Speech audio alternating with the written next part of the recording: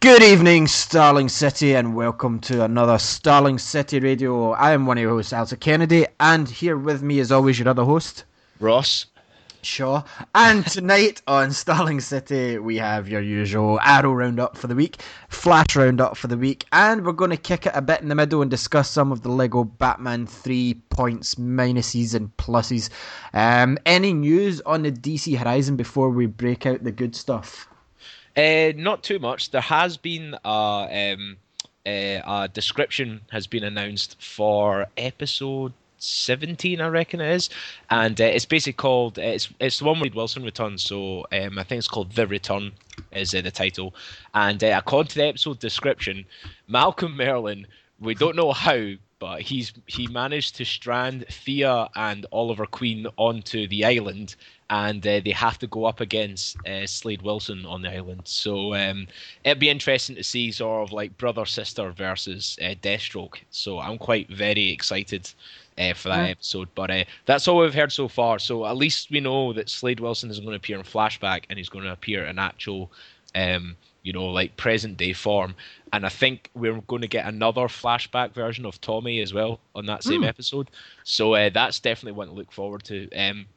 Also, the Arrow that comes out on Wednesday coming is when we're going to see Oliver Queen return to Starling City. So it looks like he's going to return just as the whole brick thing escalates to the point where, from the preview that we were given after last week's episode, it looked like it was on the same level as the ending of season 2 with a sort of like mini street war, and I think it looks, according to the preview, it looks like Arrow bursts in right in the middle, of the entire thing. So it definitely looks like that the end of this sort of like trilogy, as the writers have been calling it, is going to have the introduction of Oliver Queen back in Starling City. So viewers, listeners, we certainly are in for a treat over the next coming episodes, especially considering to see how Oliver Queen deals with this new sort of like outlook of Starling City. Yeah, that's the Uprising episode that's coming. Yeah, Yeah, I'm pretty sure he returns the episode coming, and then the return is like maybe 2 or 3 episodes down the line, which is going to have brother sister versus Slade Wilson, which should be quite interesting to see why Malcolm Merlyn decides to put Thea and Oliver Queen back in the island. That's going to be an interesting one, because so far I can't really see any reason why Merlyn wants to do that. So it'll be interesting to see how that forms. I've got a theory, but we'll talk about that during the Arrow discussion. I've got 3 pieces of news here. I don't know if you had any more. No, that was it. That was the only one I had. Okay, so the headline was obscure DC Comics villain Lumberjack is going to menace CBS's Supergirl as the first villain. All right, okay. Wow, interesting. Cool. Yeah. Has it been officially confirmed that the Supergirl is going to be in the same universe as the CW show? Yeah. Oh, no. It's been said that it's not impossible. They've said that they would like to, but I think basically what CW will do is wait and see the reaction to the series before they go, okay, we can link. Yeah. Yeah, that kind of makes sense as well, yeah. Yeah. So basically, Lumberjack, it says here, it was created in 1980 by Jerry Conway and Jose Delbo. He's only made 1 comic book appearance in Wonder Woman 268 as a part of a trio of international super assassins, which also included one-off appearances from foes called Red Fang and Changeling. According to the outlet, Lumberjack will be established as a villain in the series continuity who has previously faced off against Kara's cousin Superman. In the episode, he's been hired by an unknown big bad to ascertain the precise extent of Kara's abilities. So basically, she's going to fight a lumberjack who's going to test her. Obviously, this lumberjack will be okay, and he'll work all day. Was it sleep all night and work all day? Work all day, yeah. Maybe he loves wearing women's dresses as well. Monty Python, like I mean, the way they're probably going to do this is going to be amazing. But the moment that you've said lumberjack, I've immediately thought of Monty Python. So when we watch Supergirl, I'm pretty much going to like laugh just because of that song will be in my head. I am lumberjack, and I'm just waiting for him to go, and I'm okay. It's pretty cool though that they're trying a different villain, to give it its own thing rather than just Lex Luthor, for Yeah, Superman. definitely. Yeah, it's quite good that the fact that they've got the balls, and I think possibly what Arrow has done, they've kind of proven that you can have, like obscure villains as long as they're treated right. You can actually have like decent villains that are obscure in the comic book world, but for people that might be viewing the sort of comic book side from the TV thing for the first time, they're probably going to get invested into these sort of like obscure villains, which would probably maybe force the comic book writers to then bring them into a bit into sort of a larger capacity in Yeah. order to bring in audiences, which is really really good. And I'm quite it's quite cool the fact that I suppose comic book writers would be more sort of scared to bring in these sort of like obscure villains, whereas the TV shows are kind of like it's clean slate for us, so we can come up with whatever we want with these villains. So that's quite cool. Yeah, and it also Interesting. it obviously confirms the existence of Superman when it's the synopsis says that it's our cousin.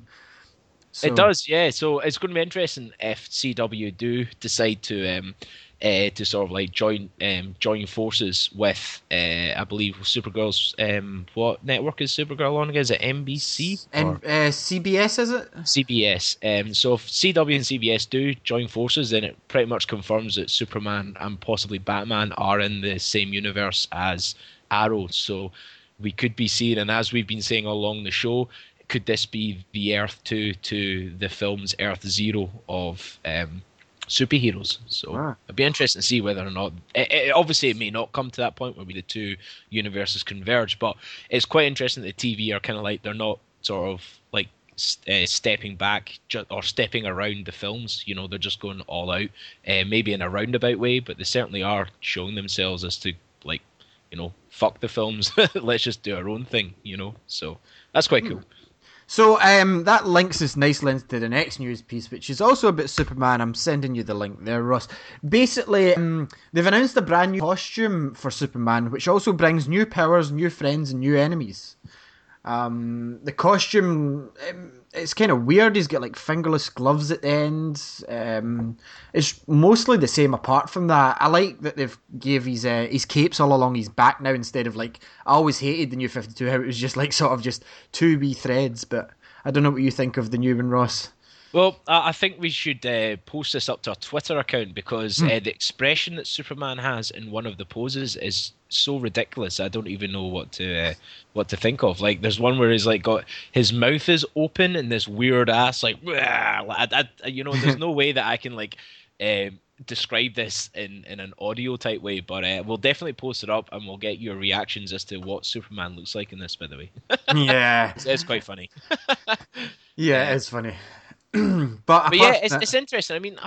The suit hasn't changed too much from the new 52 one. It just no, seems to be the fingerless gloves. It seems to be yeah. the only thing that's different. But yeah, it's quite cool that the fact that they are doing a wee redesign. New 52 has now been going on since 2011, so we're coming up to about 4 years into it now. So a lot of these suits will probably be waiting for like a small redesign and stuff. And Superman getting that, I don't know. We'll see how it works out. But for the comic book wise, yeah, it seems quite cool. Yeah, it's not too bad. What do you think about the new powers? What do you think they could be? The new powers, I don't know. I reckon it'll just be maybe an extension of his original powers, but like in certain ways type idea. I take it, I suppose, like using like a Lego Batman analogy, it would be like an additional power in order to unlock certain things in the level. I reckon that's what happened with Superman. Like his laser beams so far would be, like burn through things, but it could have, I don't know, like ice beams or something. Maybe not. Ice beams would be quite cool, but but yeah, I don't know. We'll see how it goes. It depends how these powers are formed and why they're formed as well. Would be like a Hmm. big sort of thing, and as long as they've got decent reasons behind why they are, then it'll be interesting to say the least. Hopefully anyone following the DC comics just now knows for a fact that they've decided to go as confusing as they did originally. So it'll be interesting to see how these powers affect it all. Whether or not, yeah, I mean, if he like shapeshifts, that'll be quite an interesting thing as well. But I hope he doesn't, because like I mean, like, but again, everyone in this show knows how much I detest Superman. It's like new powers, like what new powers could Superman possibly have? He's literally a god. He's got everything. He doesn't need anything. So. Maybe they're pushing back some of the powers so he's not as strong, leaving him a wee bit more vulnerable, which would be interesting. Hopefully they decided to go for that sane suggestion, but it seems to be our show is the only one that really does have sensible suggestions for Superman. So we'll see how it goes. But I don't know. I mean, yeah, the costume looks all right. It's not like mind-blowingly changed, but it's still different. If you've like followed Superman, I suppose you would see the difference. But yeah, it looks all right. Yeah, it doesn't get my vote. I'm still in the middle of the whole thing. I need to like read a couple of issues and see how this costume and new powers really sort of set in and see what's Yeah. what. Cool. So the last piece of news that I found was that an 11-year-old argued for more female superheroes, and DC agreed with him. Did you see this? I heard about it, but I thought DC had quite a lot of female superheroes. You I would. don't want to sound sexist, but I mean you've got Wonder Woman, you've got Catwoman, you've got Batgirl, you've got Batwoman. Supergirl. Uh, yeah, you've got Supergirl as well. You've Canary. got Canary. Black Canary. I mean, like, hey, we're like listing off like I thought DC had more female superheroes and villains than Marvel did as well. But that's quite interesting. I mean, maybe it's been brought up because DC haven't portrayed them as well as they were hoping. But at the end of the day, though, like, I mean, again, this might sound sexist to people, and if it does sound sexist, then fair enough. But like, it's up to the writers to decide how to portray these people. So, I mean, like, comic books and super stuff has always been a sort of like, guys type of thing. So, I mean, I'd love to see maybe more mainstream female heroes, but it's difficult to maybe break a 75 plus year sort of tradition of having Superman, Batman, Flash, and Green Lantern as the top ones. It's like it would be a proper upheaval if they tried to bring in like a crazy amount of mainstream heroes. They'd literally have to like drop probably Superman and Batman and replace them with the female ones for a while in order for them to garner the same amount of sort of interest and support. But Yeah. at the end of the day, though, it is quite cool though, and the 11-year-old has the balls to email DC and express that as well. Well, DC certainly have not been the ones. I mean, fair dues, they did have a female wedding recently between Batwoman and somebody else, but obviously that doesn't seem to be doing the right thing for people. But hey, at the end of the day, the more heroes, the better. So yeah, I agree with that. But I mean, like, I do get her point. I get one of her points more than others, but I think she just is really desperate for the Wonder Woman movie. I know she's 11 years old, and still, fair play to her. She says, this is a quote from it: there are Superman and Batman movies, but not a Wonder Woman one. You have a Flash TV show, but not a Wonder Woman one. Marvel Comics made a movie about a talking tree and a raccoon. Awesome, but you haven't made a movie with Wonder Woman. So obviously there is a Wonder Woman movie coming, and I think DC responded as much. But here's the point that she makes a good point with. There's not a lot of female action figure versions of like Hawk Girl or Catwoman or the Girls of the Young Justice. Now this is a problem with action figures in general because I'm collecting obviously the Rebels, Star Wars Rebels figures. I mean, not just that, but we've got like 17 versions of Luke Skywalker and like 2 of Princess Leia. Sabine and Hera aren't even out yet, but we've had all the guys already. Yeah, no, I totally get that side. Like, see, for the merchandise wise, I think all sort of DC and Marvel and Star Wars as well, they certainly do need to sort of like reevaluate how they're portraying their female sort of thing. I mean, like, there are a lot of female heroes and villains out there, but you have to go digging to find them. I think possibly all those companies could do a wee bit better by, like, having a wee bit more run, especially as you just said there, a great example. Luke Skywalker has 17 variations. Leia only has 2. It's kind of like, why is that? Why does Luke Skywalker need 17 variations? Why can't he just have 2 if Leia has 2?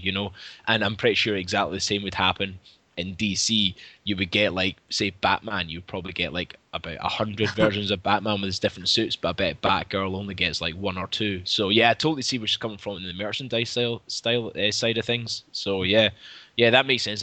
Probably that's the biggest point as well. Is that yeah, DC, get your act sorted, sort this out, get some Yeah. more female figures out there and female merchandise, and at least promote your female Yeah. side of things. Like we all know that there's like a crazy amount of female heroes and villains out there, because we've been engrossed in comics since we were young, whereas like that 11-year-old probably hasn't really seen the full effect of what comic books can do and doesn't really know where to start. So yeah, they should have bloody get their fingers out their asses and do that. You know, we're not living in the 1950s anymore. DC, come on. I know it's not Mad Men. Yeah. Anyway, yeah, that was a very good point. So that was all the news we had for this week. Quite a chunk of news, I thought, but interesting that the females even in this day and age, 2015, and they're still not getting equal respect in the comic medium. And I know that's a bold statement to make, but it's true. Exactly. I could say the same thing about Scottish heroes, but hey. Well, you've never met Aberdeen Angus from Marvel. Google him, listeners. Google him. Aberdeen Angus. I've heard of this Aberdeen Angus. I'm too scared to even look into it if it's like probably an atrocity to Scots people all over the world. But yes, anyway. But yeah, no, she did put out a good point with the merchandise side of things. Definitely, you know, I think DC and Marvel have not been very sort of like new age with their marketing side of things. Even if you think about how big a part I can't even remember her name, the Black Widow plays in Avengers, and you hardly see any merchandise of Black Widow, considering she is seen as one of the Avengers in the film incarnations of that. It's like the picture they made of like the photo of all of them, like Hulk standing with Hawkeye and Thor and Captain America, and it said, "This is the photo if the guys were standing in the same pose as like Black Widow," you know, and it's like got Hulk stroking his bum and stuff, and it's like, I know sex does sell, but fair has to be fair, you know. Yeah, there's a brilliant like DeviantArt or Tumblr page where they do that. They just they take all the female poses from comic books and replace them with males, and it just goes to show how sexual the artists make the females type thing for like comic books, which is a bit crap for obviously for females. For guys, not as much, but you know, things happen. Yeah, anyway, we shall move on to our Arrow discussion of the week, which this week we had Midnight City, I believe, was the episode. Yep. And, well, I'll let Ross take over as always. He sinks his teeth into it, and then we'll get into the nitty-gritty. Yeah, Midnight City was it was a good one. This was basically the second episode after post Oliver Queen's death, with the biggest quotation marks you could possibly think of, yeah, we kind of finally get to see sort of. I said this in the last episode. That it looked like Felicity was going through like the 5 stages of grief with, you know, like denial, anger, bargaining and all that stuff. And we see Felicity finally coming to terms with the fact that, you know, all this time they'd been looking at Oliver Queen's agenda of saving the city. And as the awesome Ray Palmer put it, he goes, "No, I'm trying to save the people that are still alive." And then that was quite a good way to sort of bring the whole team back into fighting crime again. You know, is the fact that it isn't about fighting a city; it's about, you know, keeping the ones you love safe, which I thought was a really nice message that was sent through that episode. So.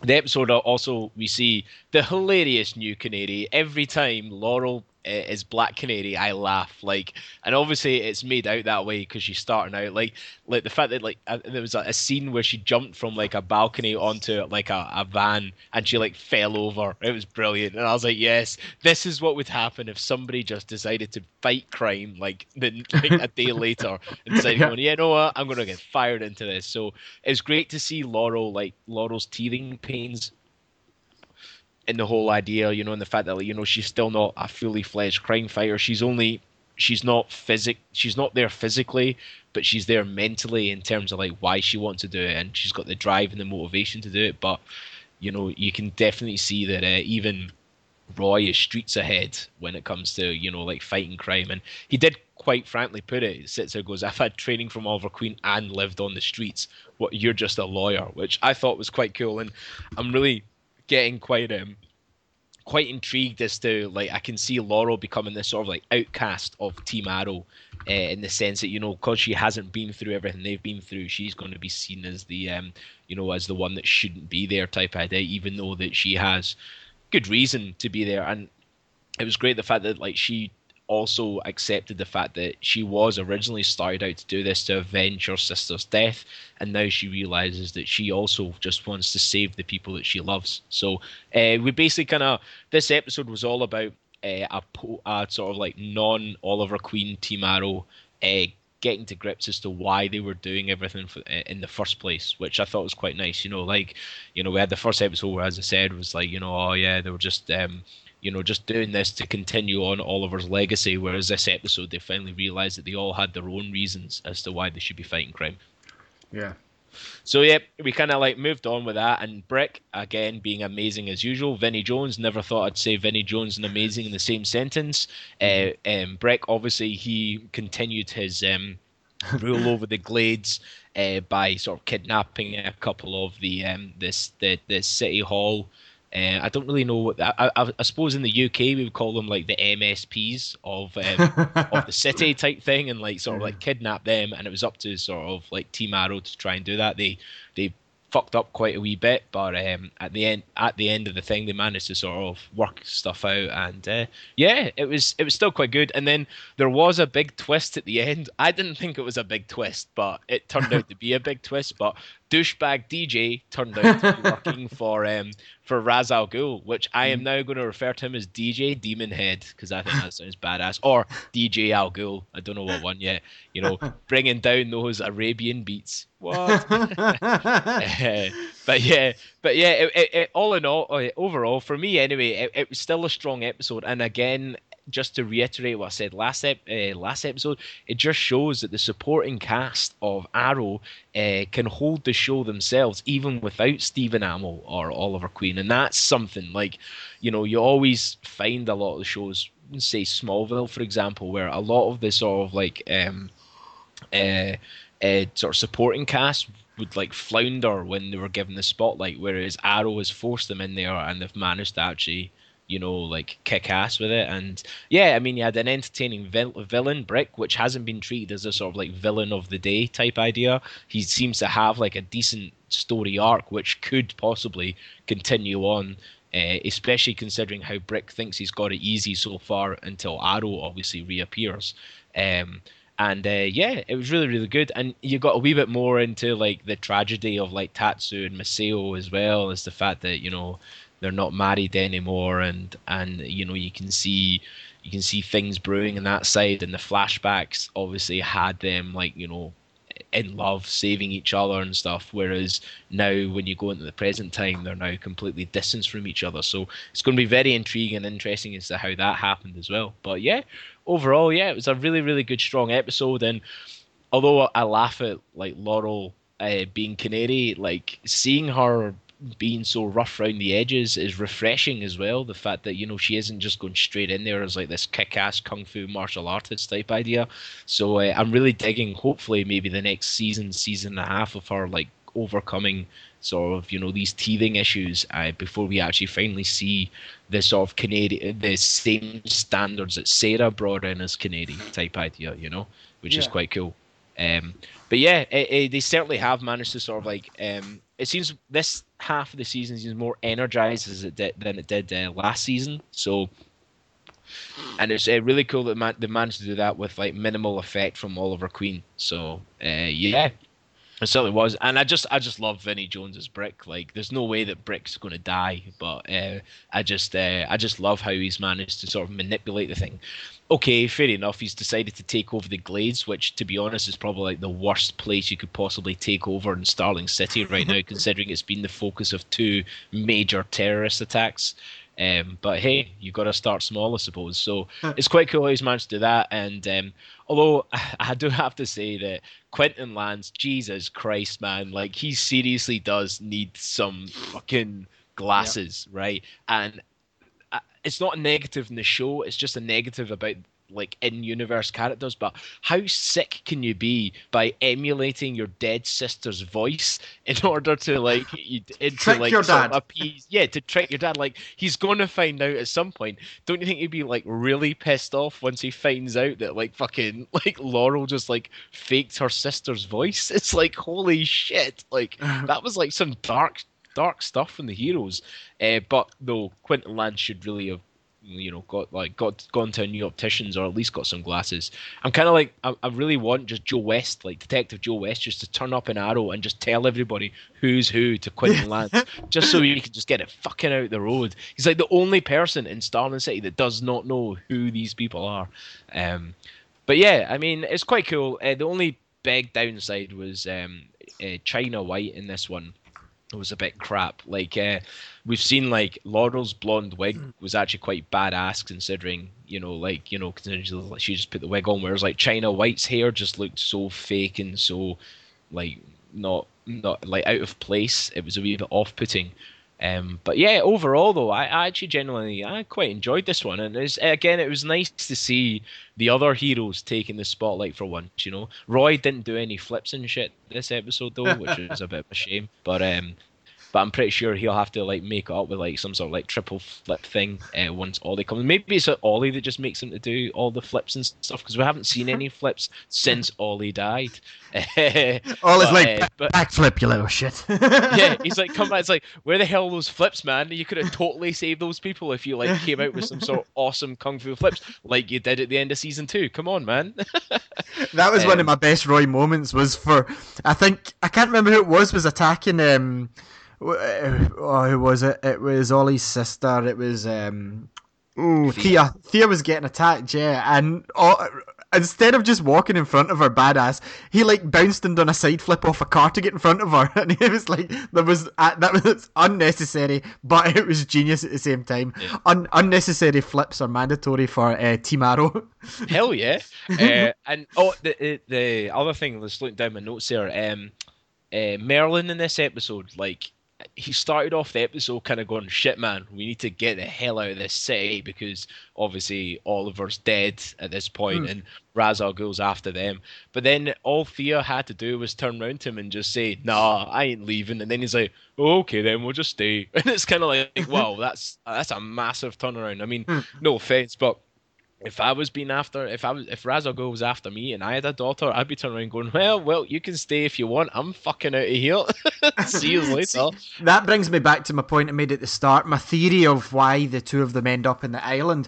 I think it's going to be part to see if Ollie can actually protect Thea, and it's also to keep her away from Starling City so she's kind of unreachable for the League, Well, that could be quite interesting. Maybe Merlin, like, sort of meets up with Oliver maybe next episode and just says, look, he thinks you're dead, but you used to really do need to like disappear for a while, so they might actually like head to the island willingly rather than being sort of forced on the island and see what's well. That would kind of like make sense, but yeah, it really is a strong episode, considering the main character Arrow isn't actually in the show at this present point, which is quite cool. And Diggle was just being as awesome as usual. You also got to see Ray Palmer finally realizing why he also wanted to fight crime, or maybe that was his reasoning all along, but he didn't explain it properly to Felicity. And once he explained that to Felicity, she was pretty much willing to help him out. So we're pretty much now on a sort of like a nice platform where everybody is now on the same page of, right, we're fighting to keep people alive. And now obviously it looks like Oliver Queen might just arrive and fuck all that up. So it'll be interesting to see how they're going to react to Oliver obviously coming back, and obviously how Oliver's going to react to all this stuff. I was kind of hoping that Atom would have been Atom by now. Yeah. So that when Oliver came, he would have had to face with this technologically advanced superhero, as well as obviously Roy taking the lead in the team alongside Diggle, and then obviously having Laurel being his canary. But I'm pretty sure though that I've got a funny feeling that Ray's plan is going to be more like more stealth-like than anything else. But but overall, I loved it. It was really, really good. So what was your thoughts of this episode? Well, it was good, but I don't like the way that they haven't told Quentin Lance. Like, I know he's the worst detective in the world, but I mean, come on, like, it's going to make it worse doing this, surely, because it says to me that one of the villains is going to tell him, to like wind him up eventually. And I know he could have a heart attack, but they need to tell him. They can't not. I did like the whole. Brick. You say Vinnie Jones is doing well and he's doing good. He's not stretching himself. He's not playing anything out of his comfort zone. Exactly. That's what makes him so amazing. Is Yeah. because these writers and directors have realized that all Vinnie Jones is good for is a hard man, right? They're not trying to push him out to being this like crazy complex character. He's literally just a thug that wants control of like part of the city, and that's why he's so good. Is because like in my eyes anyway, all previous times that Vinnie Jones has been on TV or film, he's tried to do stuff out with his comfort zone, whereas Arrow have decided, you know what, we just need someone to be just this like crazy thug that kind of acts smart, and Vinnie Jones perfectly portrays that, like, and it's really really good. Like all his his plan isn't like too like complex. He's actually like told everybody what he wants to do, and it's the fact that because he's such a tough nut is the reason why nobody can stop him as of yet. So yeah, I'm pretty quite sort of stoked as to how Vinnie Jones has portrayed Brick as well, because that's what kind of Brick is like in the comic books. He has a plan and he just goes away and does it, and the reason why he keeps on doing it is because nobody can really stop him, which is quite cool. But yeah. I see where it come from with Vinnie Jones. It was like a kind of 50-50 when he got cast. I was kind of like, oh, I don't know. But now I've realised that it was probably one of the perfect castings. I couldn't think of anybody else that could maybe. No, I actually can't think of anyone else that could have like played Brick as well as he's doing it so far. I was going to say Jason Statham, but no, he's too nimble. He's too cool to be Brick. Plus, he would need to have a car at all times. Yeah, exactly. Yeah, he needs to make sure that he's like transporting shit. Yeah. So, apart from that, yeah, it was good. I liked the twist with the DJ that even we'd seen on the live tweets. I'd said to Ross that apparently there's a twist in Arrow, and Ross had said, "Where's the twist?" And then I watched the episode. I went, "The twist was the DJ," and you went, "Oh yeah, Demon Head DJ." Yeah, like I mean, I don't know. I mean, like I suppose now this isn't a bad thing to Arrow, but like I was expecting like a twist to be like, I don't know, like Hal Jordan appearing, or like Lazarus, like seeing an actual Lazarus pit, or like something crazy like that. And it's just like, I think because the DJ has been such a minor character so far, all he's done is like pretty much like piss off Thea and kiss her, and that was it. And then all of a sudden he's like, what? He's like this like like crazy informant, which is it opens up quite a wee bit now as well. The fact that obviously he now knows that they're staying, and I mean everybody now seems to know that Merlin and Thea are staying. I don't know how he managed to figure that out, but he's figured it out. But yeah, it was quite cool though. So I'll be interested to see what DJ Demonhead does from now on, and see because he shared the same name with another comic book character, which obviously they're not going to go down that route. So either way, it's still quite interesting to see how Ra's al Ghul has eyes everywhere type idea, which is good. See, the one cool thing that I did like that Felicity agreed to help Atom, and Ray Palmer at the moment, and she got him the quantum processor. But the thing is that I was kind of hoping that they wouldn't rush Ollie's return and that he was going to train a bit more with the League, and we were going to see, like you mentioned, Ross, the rise of Atom, and having Arrow, who's kind of like a earthly based, like Bow and Arrow he uses gadgets now and then, but coming to this like technological advance, like shrinks himself superhero, but it doesn't look like we're going to get that, but I do reckon that is now because there's talk about a solo series and they want to save most of the origins for that if it goes ahead, which it looks like it will. To be honest, I reckon it'll be like the way I like to think of it would be kind of like we're going to see Atom this season because I think it's even been confirmed that we're going to see him in costume this season. Nice. And I'd like to see him, like, as I said, like this like technological advanced guy. Like, we see Arrow using his bow and arrow and brute force, whereas this guy will be the gadget side of things, and like maybe they'll like sort of trade over, and that's how you might see Oliver with more trick arrows is by using the technology that maybe Atom gives him. But it could be a good thing that maybe over the summer they're kind of going to see how well Ant-Man gets gets Oh sort of yeah. like received by the audience, and then if Ant-Man gets received quite well, they might then decide, you know what, have a storyline where he figures out how to shrink his technology and then become the actual Atom that we're, because right so far Atom is the acronym of his suit. So it'd be quite interesting to see whether or not the show writers are holding off of that just to see how Ant-Man is going to be received, and if it gets received quite well, they might then decide next season or in the spin-off season to have him utilize the shrinking power. I still think they missed a trick on. They should do like mini series, like a 6 episode run for when Arrow's not on. Like a 6 episode. This season it's Suicide Squad. Next season it'll Yeah. be Atom. You know. Well, they did that, and it was really, really good. They did that with Roy and Felicity last season. They did a 6 episode web series that they did, and Yeah. it was just basically like Roy kicking ass and like with crimes and stuff, and Felicity was like helping him out the odd time, which is quite interesting. I can't remember the name of it now. I think it was called I think it it's was on the called Blu-ray. like Dark Hour or Midnight Hour or something like that. But it was like a six 15-minute shorts, which were quite cool. I think they should utilize that a wee bit more, especially now that all the supporting cast have been well received. That Yeah. there's no reason for them not to do that. Like even you know how over at Marvel they've got the Agent Carter to fill in Yeah. the sort of gap between Agents of Shield. They should do something like that with Suicide say Squad. Atom should Or do, or Suicide Squad should do. Like that's how maybe Atom's wee series should start. It's like a 8-9 episode arc during the Christmas break, you know, or like the other heroes should all band together in this wee mini arc, and then we start on with Arrow and see how that sort of works out, which would be quite cool. So it'd Yeah. be interesting to see it. But I mean, after these 2 episodes here, and obviously we know that Oliver Queen's going to return next episode because of the preview that was shown.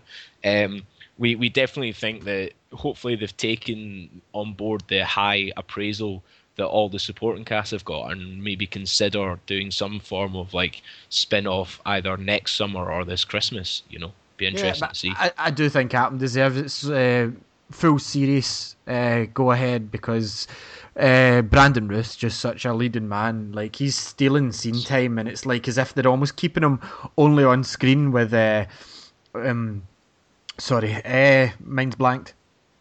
With Felicity. Felicity, sorry, yeah, I'm thinking of Flash. Yeah. Of Felicity, just so that he's not stealing the scene from like the main Arrow guys, and like I don't know if that's true, but that's what it feels like to me. And I know they will be brought together, but it's like Arrow can't share this. No matter what they're doing just now, proving to us that the secondary cast members can hold their own.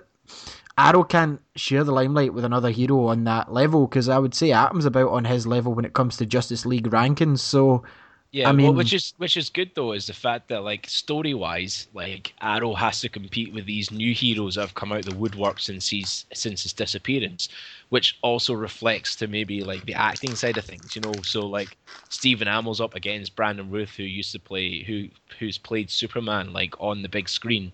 yes, So like from acting side of things, like Stephen Amell might be quite defensive as to what's going on in his show and being up against like you know Brandon Ruth type idea in terms of acting, which could portray quite well considering their characters. Like Oliver Queen might sit there going, "Oh, nobody else should be a hero, just me. I'm the one that's making this sacrifice. No one else should."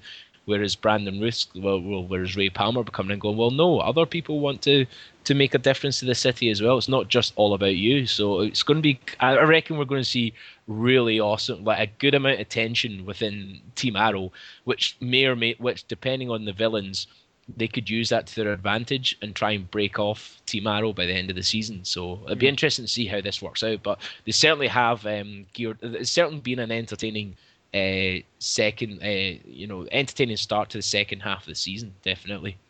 yeah. So apart from that, we will move along because we've got Flash still to cover. How about Lego Batman 3, Ross? I'll let you kick off since you just recently got it, I believe. But I think you're a lot further than me in it already. Yeah, I got Lego Batman on a Friday past there, and just been non-stop playing it. It's just if anyone that just has a games console or PC, they should just get Lego Batman 3. It just has everything that you want to have. It has humor, it has all your heroes, and I mean, fair dues. The gameplay can be it's all Simple. right, but as long as you try and think yourself as a 7-year-old, you could probably get through a lot of the levels. Whereas if you try and overthink it, you kind of get stuck. Hmm. It's one of those things where, like, the moment you overthink, you're stuck. Where the less you think, you kind of get through it quite easy. But no, no, no, it really is good. It's really good, and also they have an Arrow DLC, which anybody that has purchased or will be purchasing Lego Batman 3 and wants to get their fix of Arrow, they should 100% get the DLC, which follows Arrow and Slade during their time in the island. It's only short. It's only like maybe half hour long to an hour, depending on how much you sort of kick about in it. And it's only £2.50, I think, as well.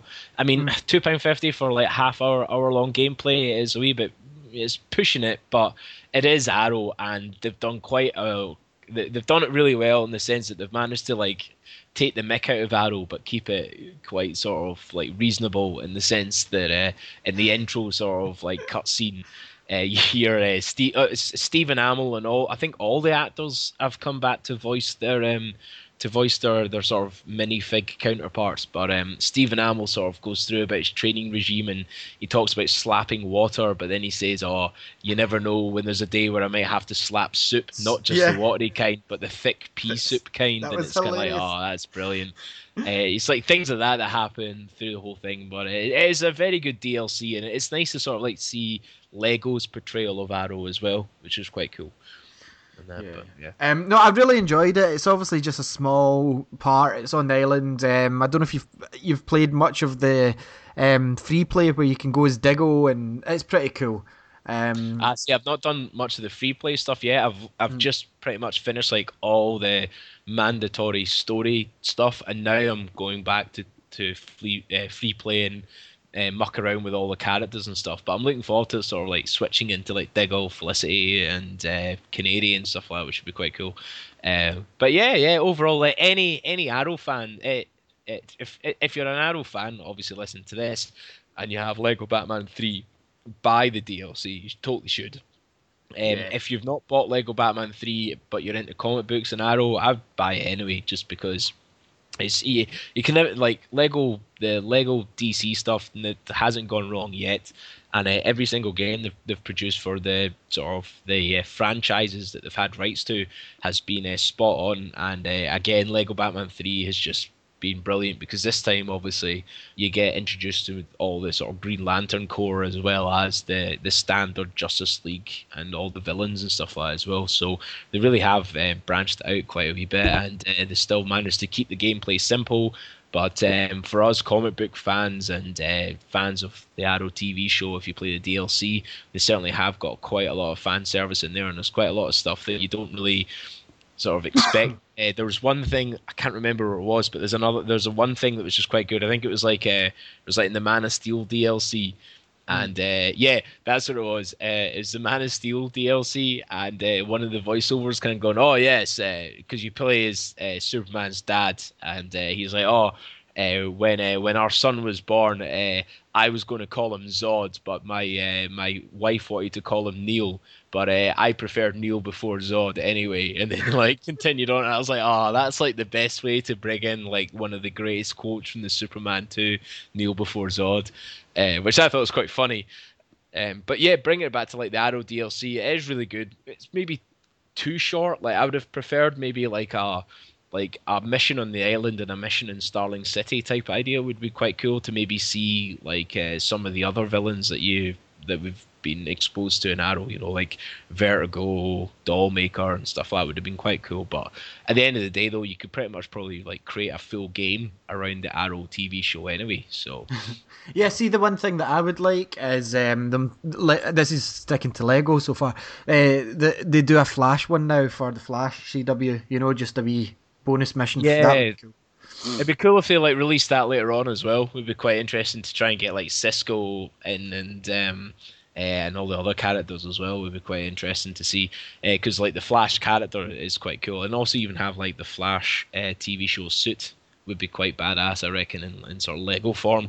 Yeah. But no, overall though, the game is really really good, and it certainly is like I always saw like the Lego things, oh, they're just for kids, but playing this one, I've just been completely and utterly like absorbed into the whole thing, and just getting a chance to play as all your different sort of superhero characters and stuff, and especially having the Arrow DLC as well. Just kind of, it's one of those. It's a bit like a Pixar film, It's like there for kids, but it has like the adult sort of subtleties behind it that only if you're older you would understand why they said that or how they said that type of thing, which is quite cool. Yeah, and it is highly enjoyable. Like, I'm still not finished the main missions. I'm about halfway through the main story, but I've done all the DLC, and I'm still one last time, Rocksteady. Once you finished Arkham Knight, just go and speak to Stephen Amell. Yeah, no, just do a fucking Green Arrow trilogy, please. Yeah, that'd be amazing.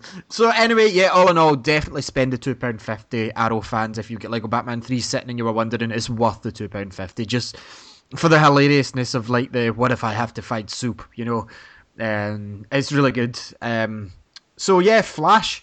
Not that one. The Flash this week was called something in the Sound and the Fury, I think it was. I don't have a link. Yeah, Sound of Fury, that's the episode this week. And yeah, it was, again, just these two shows, Arrow and Flash, have just been hitting the nail on the head all the time. This one was really interesting, maybe more towards the Harrison Wells side of things than anything else. But in this one, we see Flash sort of like up against the Pied Piper, which I'd only heard of the Pied Piper. I hadn't read any comics with him in it because I've always been told he was a ridiculous villain and he always got laughed at being the Pied Piper. I'm pretty sure on Twitter later on we'll probably post up a couple of pictures of what the Pied Piper actually looked like in the comic book, which basically looked like a really cheap-ass gay Robin Hood, and actually I think he was the first ever superhero to come out as gay as well in the comic books as well, which is quite cool. Yeah, and I'm pretty sure he was, or something along the lines. He was like, or maybe just in the Flash things, he was the only gay superhero, not super villain. I see him. Like the modern version looks a bit like Spectre meets Green Arrow, but the old one looks like Disco Legend of Zelda Link. Yeah, pretty much, exactly. So in this one, we see Pied Piper. It turned out to be a sort of former protege of Harrison Wells, and he decides to come back and pretty much fuck up Harrison Wells' life. Says he knows his secret, and immediately as an audience, you think, oh, does he know he's a time traveler or what? But it turns out that he knows that Harrison Wells decided to turn on the accelerator, even though he knew that there was a good chance it was going to blow up. However, though, we did get to see a villain outsmart Flash like every time, and if it wasn't for Harrison Wells, and Flash would have been fucked. So it was quite cool to we get to see like how naive and how sort of like ballsy Flash still is. Like he still hasn't sort of heeded the advice of Arrow in the crossover by make sure you know your enemy before you jump in there. He pretty much went straight in there and tried to take him out, and it didn't really help that Pied Piper made it look easy to take him out, only to find out that his long game was to be captured in order to basically fuck up Wells. But no, overall it was quite cool, and I'm quite impressed with how the Flash TV show had managed to take such a laughable character in the comic books and make him a formidable foe for the Flash. And they actually managed to sort of really like realistically like put him in there as well, with the sort of like manipulating the sound waves and stuff, which is quite cool. So yeah, we pretty much like get to see Harrison Wells come to terms with the fact, well, when I say come to terms, he knew it already, but pretend to come to terms with the rest of his team that he essentially caused everything because he knew that it was going to blow up and stuff like that. But yeah, afterwards it seemed to be everyone seemed to be quite cool with it sort of idea. There wasn't really like I mean, to be honest, if I had a fiance that had died in that entire accident and then found out that Harrison, like my boss, was the one that essentially caused it, I would have pretty much like killed him. But no, everyone seemed to manage to sort of like forgive him within like the space of 10 minutes. But it did make Harrison Wells more fascinating. Like he really did. And we actually got to see Wells use his speed out with like being Reverse Flash. And it kind of raised the questions that the fact that like obviously his energy his energy isn't at full power so far. There's certain points where he's uses his speed and he collapses and he's like, oh, not again type idea. So it kind of really makes you realize that he needed that Tracheon thing in order to keep his speed going, but obviously there's only so much the Tracheon can do, according to Gideon towards the end of the episode. And he was kind of like, oh yeah, that Gideon was kind of going, oh, you can only use that for a certain amount before, like, it won't have any effect on your power. So obviously it now brings in the fact that the reason he probably is trying to get Barry Allen to get faster is so that he can try and harness some of Barry's power in order to keep him going, which brings into the case maybe Harrison Wells, aka Reverse Flash, is in fact just trapped in this sort of period of time, but using his knowledge of the time, he's probably managed to manipulate it in such a way where you saw like his future self sort of like go up against his own self type idea. So, which we saw in the mid-season finale. So yeah, it was quite cool that we got to see all that stuff, and we got to sort of see a wee bit more about the past of Cisco Ramon, about the fact that like he seemed to have this rivalry as well with the Pied Piper before he decided to turn evil. But no, all in all though, it was really good. It was kind of mixed, but it was still quite cool. Like, I mean, yeah, it was good overall. Like, I just enjoyed it. Like, it was just a great entertaining show from the Flash, and nothing really moved forward too much. The only big thing that kind of moved the plot forward was knowing that Detective West and Eddie Thawne are now investigating privately Harrison Wells to find out more about him, which is going to be quite intriguing because in my eyes, the fact that Barry Allen got them all to take that picture of them all, so it was like Harrison Wells, Cisco Ramon, Caitlin Frost, and Barry Allen. I wonder if Harrison Wells might leave that in his house or leave that somewhere, and while Detective West and Eddie Thawne are investigating, Eddie Thawne might come across that picture and find the identity of Flash. That could be like how he manages to find out who's who, which it'll be quite interesting to see how that works out. But yeah, it was still like like Harrison Wells kind of moved forward in the sense like what's happening with Flash is that more questions seem to be generated after an episode than answers, which I'm fine with as long as all the questions get answered. But yeah, overall it was quite cool, and like Pied Piper was okay. Maybe more could have been done with him. I think maybe he was a wee bit too sort of overpowered against Flash. I was kind of hoping that maybe Flash would have figured all that stuff out himself rather than Wells doing it, just because Barry Allen is a scientist type idea, and I was kind of a wee bit disappointed that Flash did just run in there without any sense. Like this episode kind of just showing that nothing has been learned from the crossover type idea, like maybe after the first thing, like when he caught Pied Piper first and he escaped after like realizing that they were supposed to be in there. On the second meetup, there should have been a case where Barry Allen goes, oh, a friend of mine told me to sit back and try and figure out what your enemy wants before attacking him type idea, and that would have maybe given like the crossover a little more meaning, whereas he just decided to go away and do it himself anyway. So but at the end of the day, though, it still wasn't it. There was not like crazy negatives. Like these negatives are just nitpicks rather than an actual like overall flaw of the episode. But yeah, it was really good. What did you think of Flash, Ali? I did think it was good, but I do think it was kind of all of a sudden that we've just got to accept that Harrison Wells is Reverse Flash. That was my only issue with it, because I was kind of under the illusion that it was going to be still a twist, like maybe he was actually working for Eddie Thawne, or I'm not sure. Yeah. I mean, I think maybe because we're into comic books, we're probably expecting these like absurd, crazy twists, whereas maybe the way that they're trying to play it in the TV shows, that they're going to sit there and go, well, the majority of the audiences probably can't handle those like crazy twists that happen in comic books, so we better off just keep it as simple as like he's Reverse Flash. That's it, which is a shame. I see where you're coming from though, because I would have preferred it to find out that Reverse Flash was actually somebody else, and Harrison Wells was actually either working with this person, with the actual Reverse Flash Professor Zoom Yeah. or vice versa type idea. However, though, I reckon just for the benefit of the audience, they're probably trying to keep it as simple as long as they can relate to that as the villain. But then again, that could be a red herring. It could turn out to be somebody else Yeah. involved. You never know. But I do agree with them keeping simple because they're probably still trying to figure out a way of explaining Firestorm when he comes back. That and time travel, man. Yeah. There's a lot that they need to explain. So because obviously at the end, Piper, or what was his name in it? I cannot remember the Piper. Hartley. Hartley, so it was something Hartley.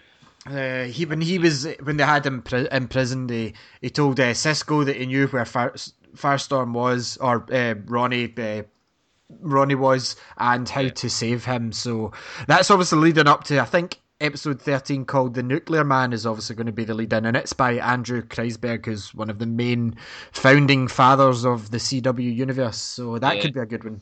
There's a lot of things that have come out with episode descriptions past the episode called The Nuclear Man, which are probably too spoilerific to really say on air. But yeah, it's going to be very, very interesting to see how whether or not the Pied Piper uses that as a bargaining tool to get free, which means that we could still have another, I wouldn't really call him a rogue, but another villain on the loose as well. But I'll also be interested to see what information he actually knows of Firestorm, or whether or not he just picked up on the word Firestorm, the fact that it was revealed that he could listen in to their frequencies. True. So you might have just heard or seen something about Firestorm and is just using that. So it certainly will be interesting to see whether or not maybe Caitlin, in desperation, decides to release him in order to get information against the wishes of the team. So it'll be interesting to see how that goes. Yeah, so all in all, Flash hasn't really had much of a weak episode, It's mostly been positives, and I think it wasn't overly exciting like a mid-season finale style, but Flash is going from strength to strength, and I'm looking forward to finally getting Firestorm back on the screen. Definitely, yeah.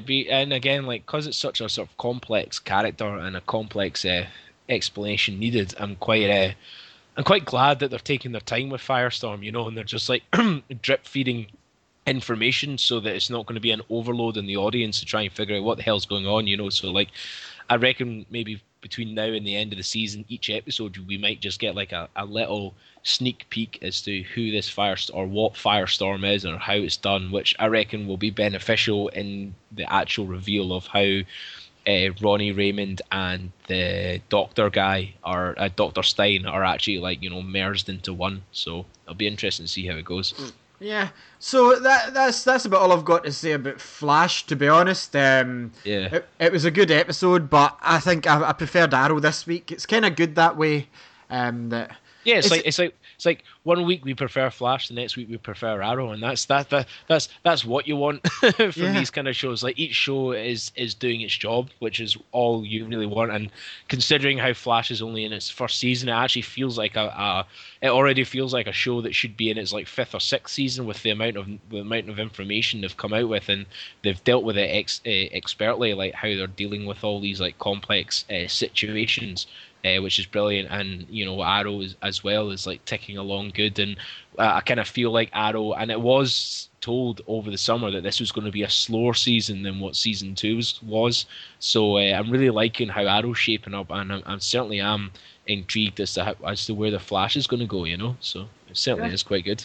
So, anyway, we're going to finish up this week's episode on that note. As pointed out, our website is down. I am working on a special treat for you guys that will fix all website problems, but stay tuned here and on Twitter. And talking about our Twitter, what is that, Ross, if they want to pick it up? They can get us on Twitter at Starling Radio. Mm-hmm. And I know to this day, so 3 years have we been doing this now? Still don't know. At Starling Radio, keep an eye on the Twitter because we'll be definitely posting up the images we've been talking about today, i.e. the Superman costume, and also what Pied Piper looked like in the comic books as well. So stay tuned with that. Send us any questions or any sort of opinions you have on the shows as well, where we're always interested to gauge as to what you listeners think of each episode. Do you disagree or agree with the stuff we're talking about? At the end of the day, just tweet us at Starling Radio, and I'm sure we'll get you a shout out in the show and everything. So it should be good. Definitely. So that's about it from myself and Ross. You can catch us again, same place, same time next week. And as for those images, head over to at Starling Radio because they're already up. Thanks very much, Starling City, and tune in next week. Bye. Dig the dig as well. Why not?